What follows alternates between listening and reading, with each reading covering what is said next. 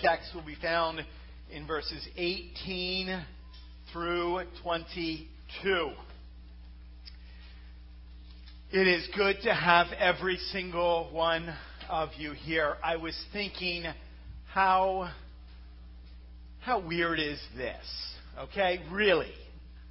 Bunch of people come into a church on a day normally you can sleep in. You sit in chairs facing the same direction, and we sing together. We lift up our voices. We lift up our hands. It's just totally weird. And then you listen to a guy talk for 40 minutes. Like, totally weird. Why does this happen? Friday night and Saturday we had our men's retreat. There were 60 guys here. Okay, there was no pizza, there was no football, there was no beer. And they were together worshiping God, singing loud, singing beautiful. Like, that's just why. That doesn't fit with the rest of what the world thinks that guys should be doing on Friday nights. Even this idea, what you're doing, you're weird, just to let you know that by your being here. But why do we do that? Why? Because you got 78.8 years, okay, if everything goes well. That's about what you have got. And all of eternity. That's 1,000 years. No, that's 1,000 times 1,000 times 1,000. Continuing on.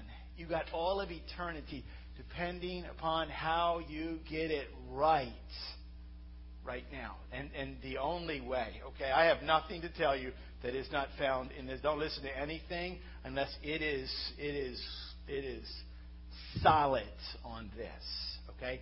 That's why we're here.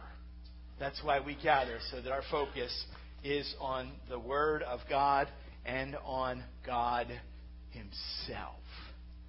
I have to tell you, I'm scared to death and humbled. I know the guys were together on Friday night. We listened to Francis Chan. On Saturday, you listened to Matt Chandler.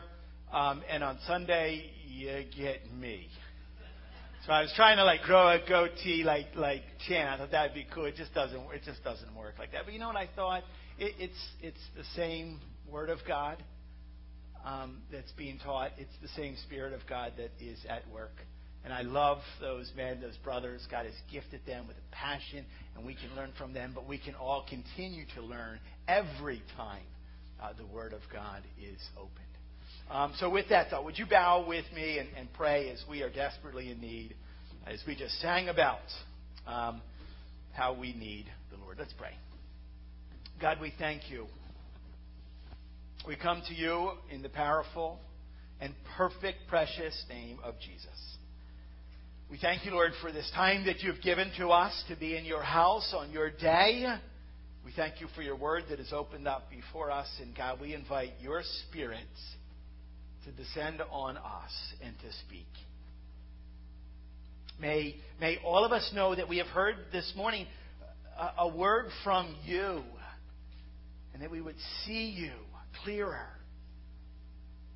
See Jesus more beautiful than we've ever seen before. God, we need your help for that. Free our minds from distractions or worries or fears. We thank you, Lord, for the blessings and freedoms you have given to us to meet like this. We just pray, Lord, that we would hold tight unto your truth to accomplish the mission that you've called for us to do. We ask these things in the name of Jesus. Amen and amen. There are moments, what we would call mile markers along life's journey that kind of we mark as significant periods, times in history. Gutenberg's printing press, signing of the Magna Carta, signing of the Declaration of Independence. You remember that, right? You remember that? I think of other important dates. December the 7th, 1941. September the 11th, 2001. There's events that mark history. Today in our text, as you open up to Mark chapter 2, it's one of those events that marks history. That it is a moment of profound change. Things will never be the same prior to this moment. It is the dawning of a new day, a new era. The old officially is gone. It's out, and the new is here. Now, one of the things that we've been studying the Gospel of Mark that it's been very clearly revealed to us is that Jesus does not fit with the existing establishment. Kind of the same way that if you choose to follow Christ today, you will not fit. Okay? It's just weird. It's weird. Like you're weird even for being here. You won't fit with what the world thinks is kind of commonplace or normal. And Jesus, in the day that he was called to minister, didn't fit. What he did is that he really pointed at, the Pharisees, the so-called religious people of the day, and he pointed out the fact that they were wrong. All their religiosity that they had done with such care and perfection, they're in complete error.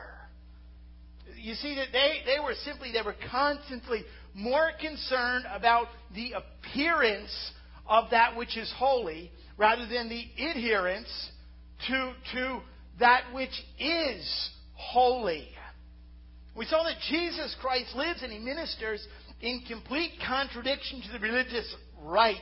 And they couldn't stand Jesus. They couldn't stand the fact, just as we saw last week, that Jesus is hanging with and eating with the likes of a guy named Levi, Matthew, the tax collector. Jesus hanging around tax collectors and sinners. And the Pharisees hated it. They hated Jesus because he's more concerned. He's always talking about the condition of the heart, the inward, than the outward. And the Pharisees, the religious people, always concerned about the outward appearance. Jesus comes and says, no, this is new. It's totally new. It's a message of grace. It's the good news of the gospel that says it doesn't matter what you do. You can't earn heaven. You can't win heaven.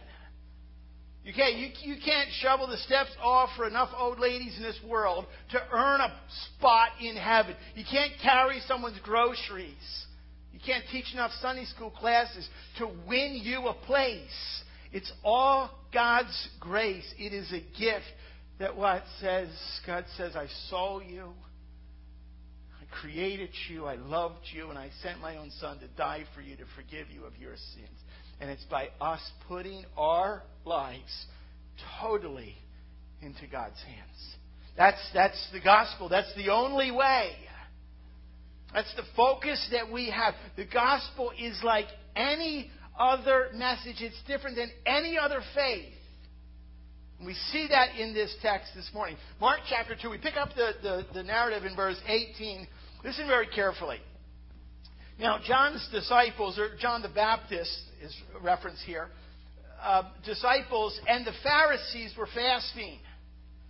People came and said to Jesus, why do John's disciples and the disciples of the Pharisees fast, but your disciples do not fast? And Jesus said to them, can the wedding guests fast while the bridegroom is with them? As long as they have the bridegroom with them, they cannot fast. The days will come when the bridegroom is taken away from them, and then they will fast in that day. No one sews a piece of unshrunk cloth on an old garment. If he does, the patch tears away from it, the new from the old, and a worse tear is made.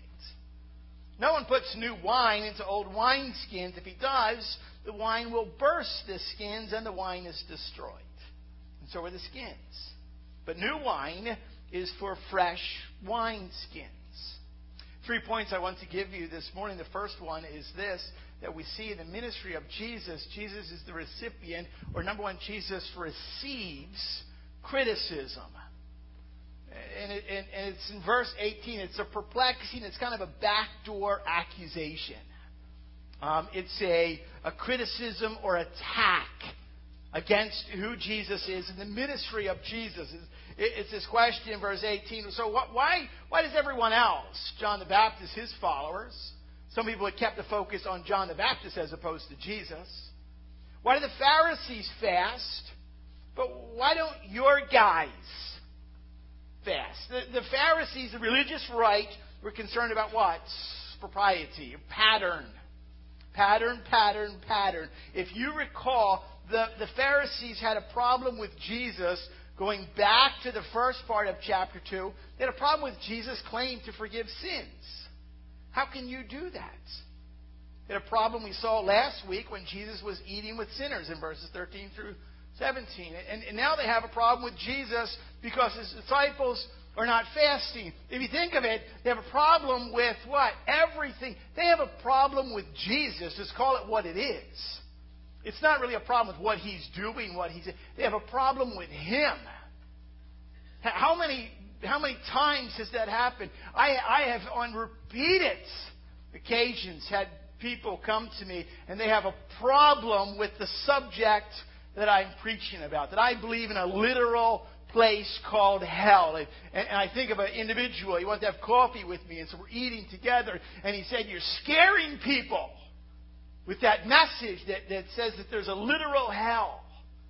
And I said, "Well, that's what it says in the Bible. I can't get around that." And then he talked about the fact that it's wrong of me to call homosexuality or adultery or pornography sin.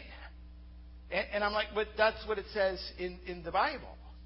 And it was a criticism against me and against our church that we preach what salvation by grace through faith, and that we think that creation actually occurred in 6 24-hour days. And I'm like, but that's what it says. Evening, morning, or the first. It says it. And that problem with one after another. And I looked at him, and I remember we were having coffee, and I said, "You don't have a problem with me. You don't have a problem with our church. You got a problem with the Word of God, and you have a problem with God Himself." Our coffee time ended. That's really, it's the same idea right here. I was reading this week in my quiet time, and Peter writes this in 1 Peter chapter 1. He says that we have the prophetic word. We have this word. And I love how Peter is just so blunt. He says, "You would do well to pay attention as to a lamp shining in a dark place." It's a great picture. You have this word. You've been given this. You would do well to pay attention to it. Why? Because it is a light that shines, and we are living in a dark place. The scene here, we assume order of events. It takes place just after Jesus was eating with sinners. And it is true, as I said, that John the Baptist had some followers, and they were more focused on John the Baptist than Jesus. They missed some pieces of the story. And they were fasting, and the Pharisees were fasting. And a fast, just so that you know, is a set period of time where people withhold something. Usually it's food. Okay, because we love food. And to hold ourselves away from food for a set period of time is a personal discipline. And now, there are times in Scriptures. Matter of fact, there's one place, or one reference, I should say, to in Old Testament law for a fast to be required. It is expected. One day a year.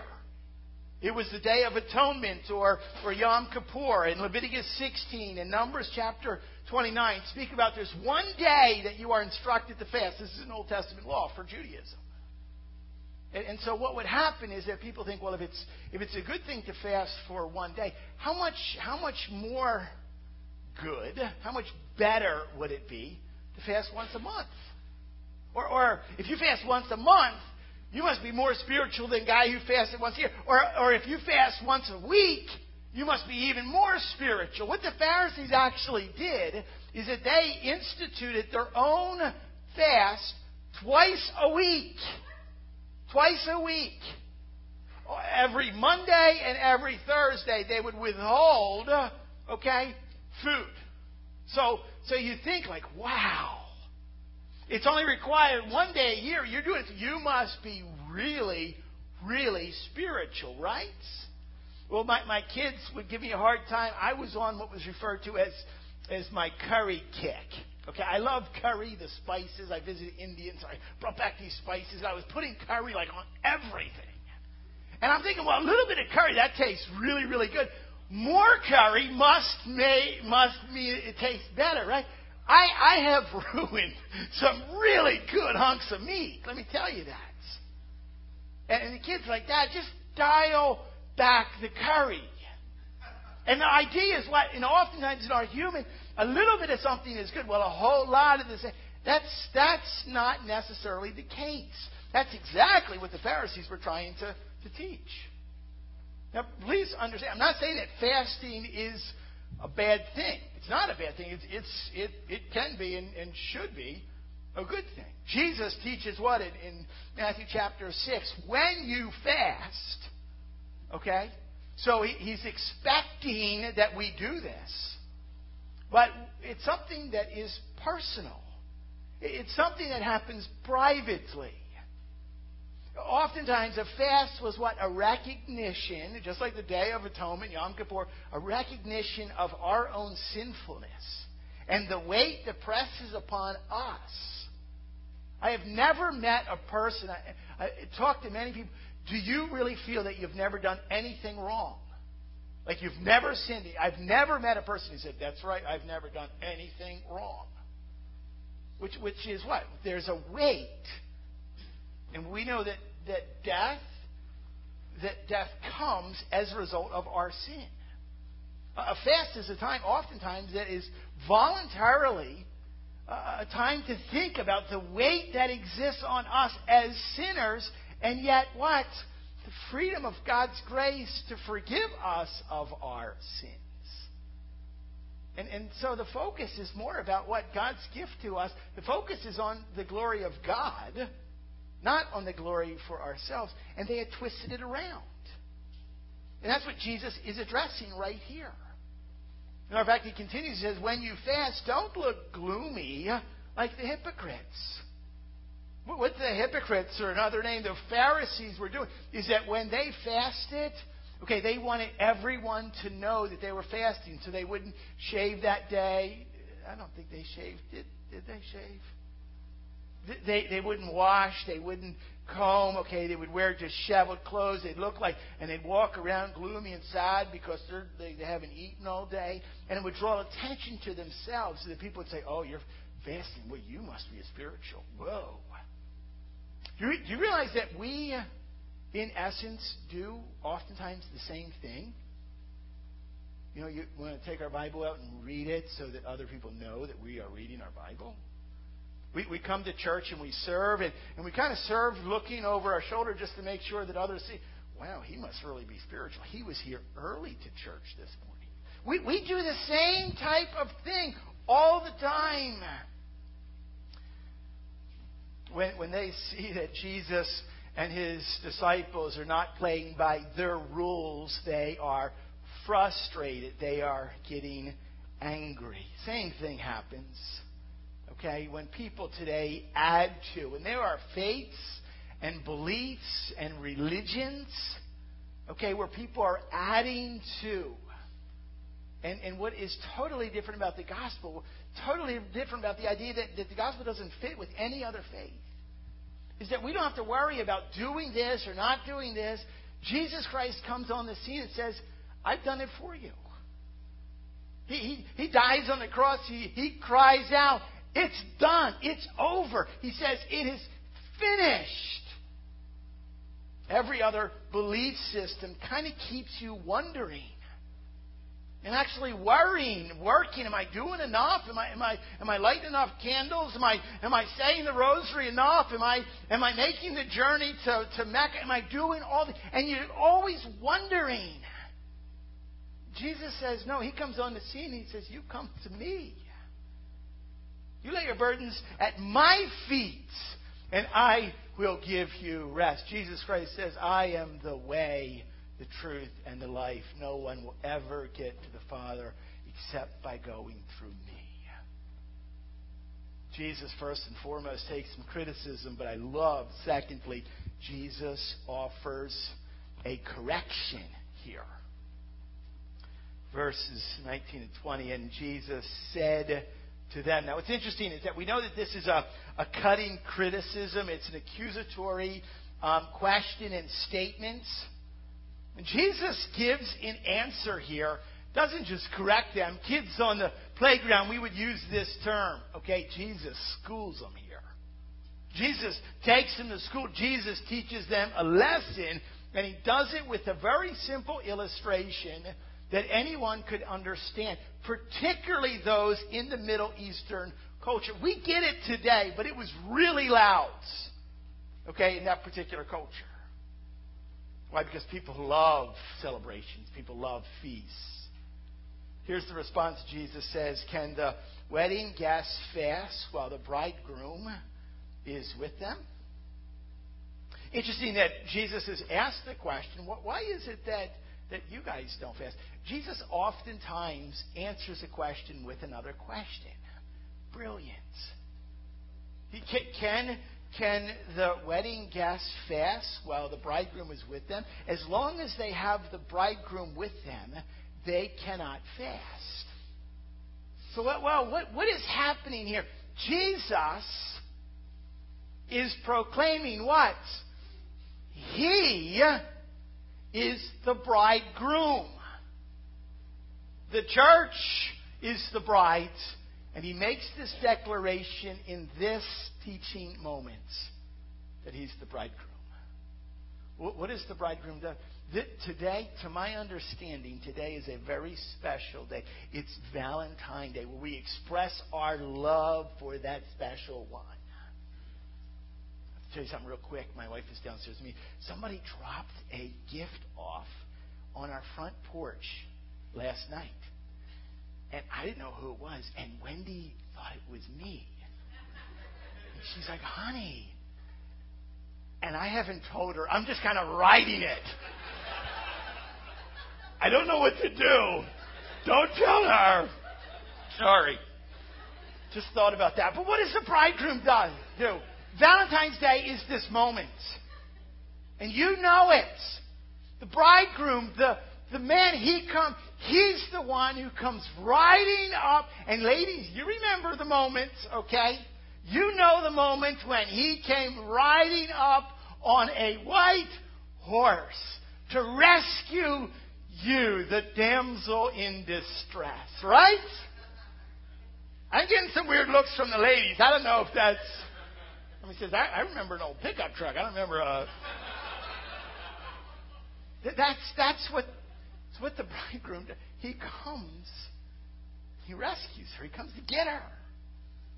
What's interesting here is that is a different culture. We think about Matt's overwhelmed with trying to pay for college. You think about trying to pay for a wedding, okay? But what's interesting is that that's a cultural thing today. The bridegroom, the groom, used to pay for the wedding. I don't know how Dad got it, okay? And it's the same idea that Jesus says, what? He's paid for everything. He's taking care of it all. Jesus is making a proclamation here of who he is. He says, I'm here. You look at me. You focus on me. This is not a time to fast, a time to withhold food. It is a time to what? Drop an E in there. It is a time to feast. Why? Because the bridegroom is here. When the bridegroom arrives and he has his party, okay, his posse with him, it was a time to party. In New Testament times, ancient Middle Eastern culture, a wedding would last 7 days. 7 days they're partying, celebrating. It was not a time to fast. It was a time to feast. And how we love that. Didn't ask their permission, but I met with a young couple this past weekend. We're preparing for their wedding in premarital counseling. I won't embarrass them. I won't share their names, but I was asking, how's planning going? How are you guys doing? And the groom to be said, we got a chance to go to like the tasting where we tasted the dinner and we tasted the dessert and we tasted the cake. And he said, I am excited. And I'm like, she's here. You're excited about her. The food, he said, is really going to be good. It's a guy thing. We just love the idea of what? A feast. And Jesus says, I'm here as the focus, as the bridegroom. And Jesus makes this declaration In Matthew chapter 25, we see the parable, the wise and the foolish virgins, the ones who are ready to what? To offer themselves. That's really what God has called us to do, to see Him as the one who rescues us, who redeems us in every way. It's interesting, in the Old Testament, the Messiah is not necessarily referred to as the bridegroom, but there's several relationships, several pictures, I should say, in Isaiah and Ezekiel that describe the relationship of God with His people, with His followers. And they're at a feast.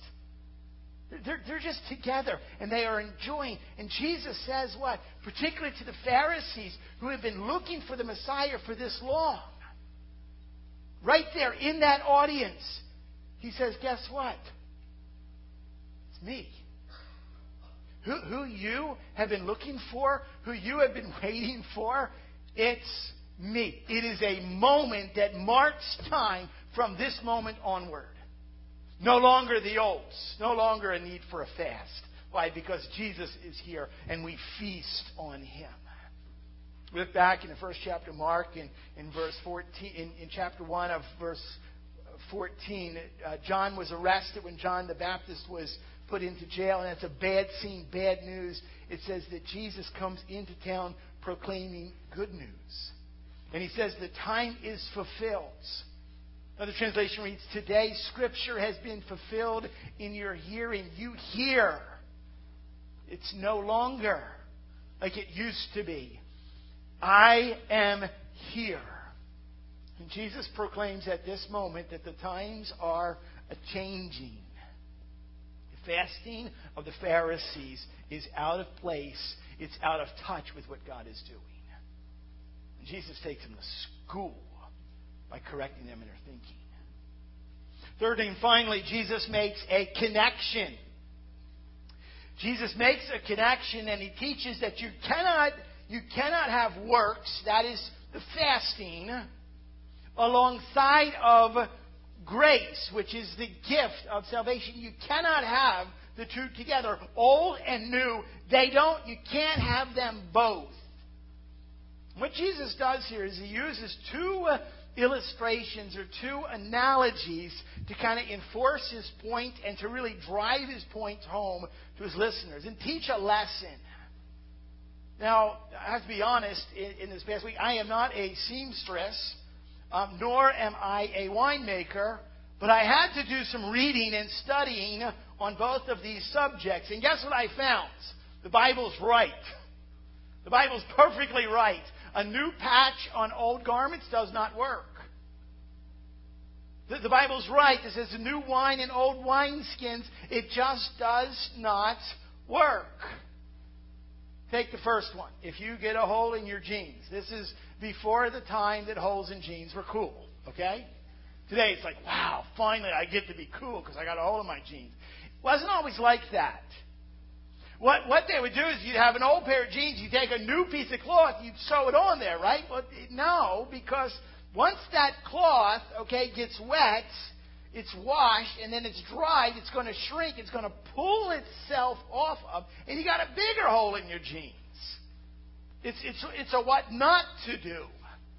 Same principle applies with the whole idea of what? If you were making wine, and this is before the days of oak wine barrels, the grapes were actually fermented in animal skins that had been cured and sewn together into little pouches.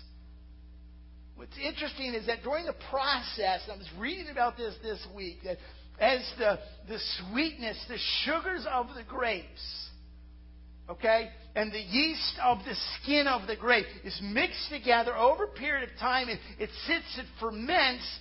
It's a chemical process that takes place and changes the sugars and the yeast into alcohol, and it expands. Now, if you had old wineskins that had already been used, they're already stretched, and then you pour the wine in there, it can't stretch any further. They're dry, they're brittle. It bursts, and you ruin your wine. It doesn't work like that. You have to have new wineskins that are subtle, supple. Thank you, supple, that are able to be stretched. when the wine expands. The idea here is very, very simple. The Christian gospel, okay, you can't pour the Christian gospel into wineskins that have been old used, stretched laws of Judaism. It doesn't work like that. The gospel stands alone. Totally new, totally different. As the only means, the only way of salvation. It doesn't fit into any other religious system where you got to be doing in order to become righteous. Oftentimes I read a text, I study and write, and I'm like, well, okay, what is the one, like I call it the BI, the big idea. What is the one big idea I want to take from these few verses and you put in your pocket and you walk out with it, so that when you're at lunch and you're going to say, well, what did you learn today? That you know exactly what Pastor was preaching about. Here's the big idea of the text. You cannot add Jesus to your religion. That's the bottom line. It doesn't fit. It doesn't work like that. You don't just kind of have a hole in your life and just kind of patch something. It doesn't work like that. It is all of our focus. It is all of our time. It is all of our interests. It is all of our giftedness. It is all of ourselves that we put what? Into His hands. We trust His work and not our own work. Paul addresses the idea of the Pharisees and some of the legalism, the legalistic tendencies, very strong in Galatians in chapter 5. He says in verse 4 that you are severed from Christ. Isn't that a sad picture? You're cut off from Christ. You're severed from Christ. You who would be justified by the law have fallen away from grace. Galatians in chapter 5 and verse 4. But what a horrible picture. And Jesus says, hey, to focus, what? I'm the one who rescues. I'm the only way that your sins can be forgiven. Jesus is the only one who lived a perfect, sinless life. The only one who died but didn't stay dead. He rose again. I'm the only one. And we don't want to be severed, cut off from Christ. We don't want to, in a sense, fall away from the gift of grace that has been given. And so the focus this morning is what? Is on the cross. It is good news to say that we don't have to fast and be stuck in that. Yes, we can have a moment where we are aware of the weight and sin of our own lives. But we don't stay there. Because of the bridegroom, it is a time of feasting on the grace that has been extended. A wonderful reminder of what? Out with the old and in with the new. There are not enough things that you can do. It is simply a gift of grace. Hold on to that picture as we think about the bridegroom coming to rescue us. Father, we thank you for your love. We thank you for your work. And we thank you for your word that we can focus and learn from it this morning. And may that continually stir in our hearts and minds as we leave your house, as we go out into this world over the next couple of days. And we keep our focus on you. Lord, if there's individuals here, even in their heart right now, that they've not placed their faith, their trust in the work of Christ, Lord, at this very moment, may they know that they can do that. That they can offer their sins to you and that you will forgive and offer life and life abundantly. And we love you. And we thank you for this time that we can be together to learn. In your name we pray. Amen.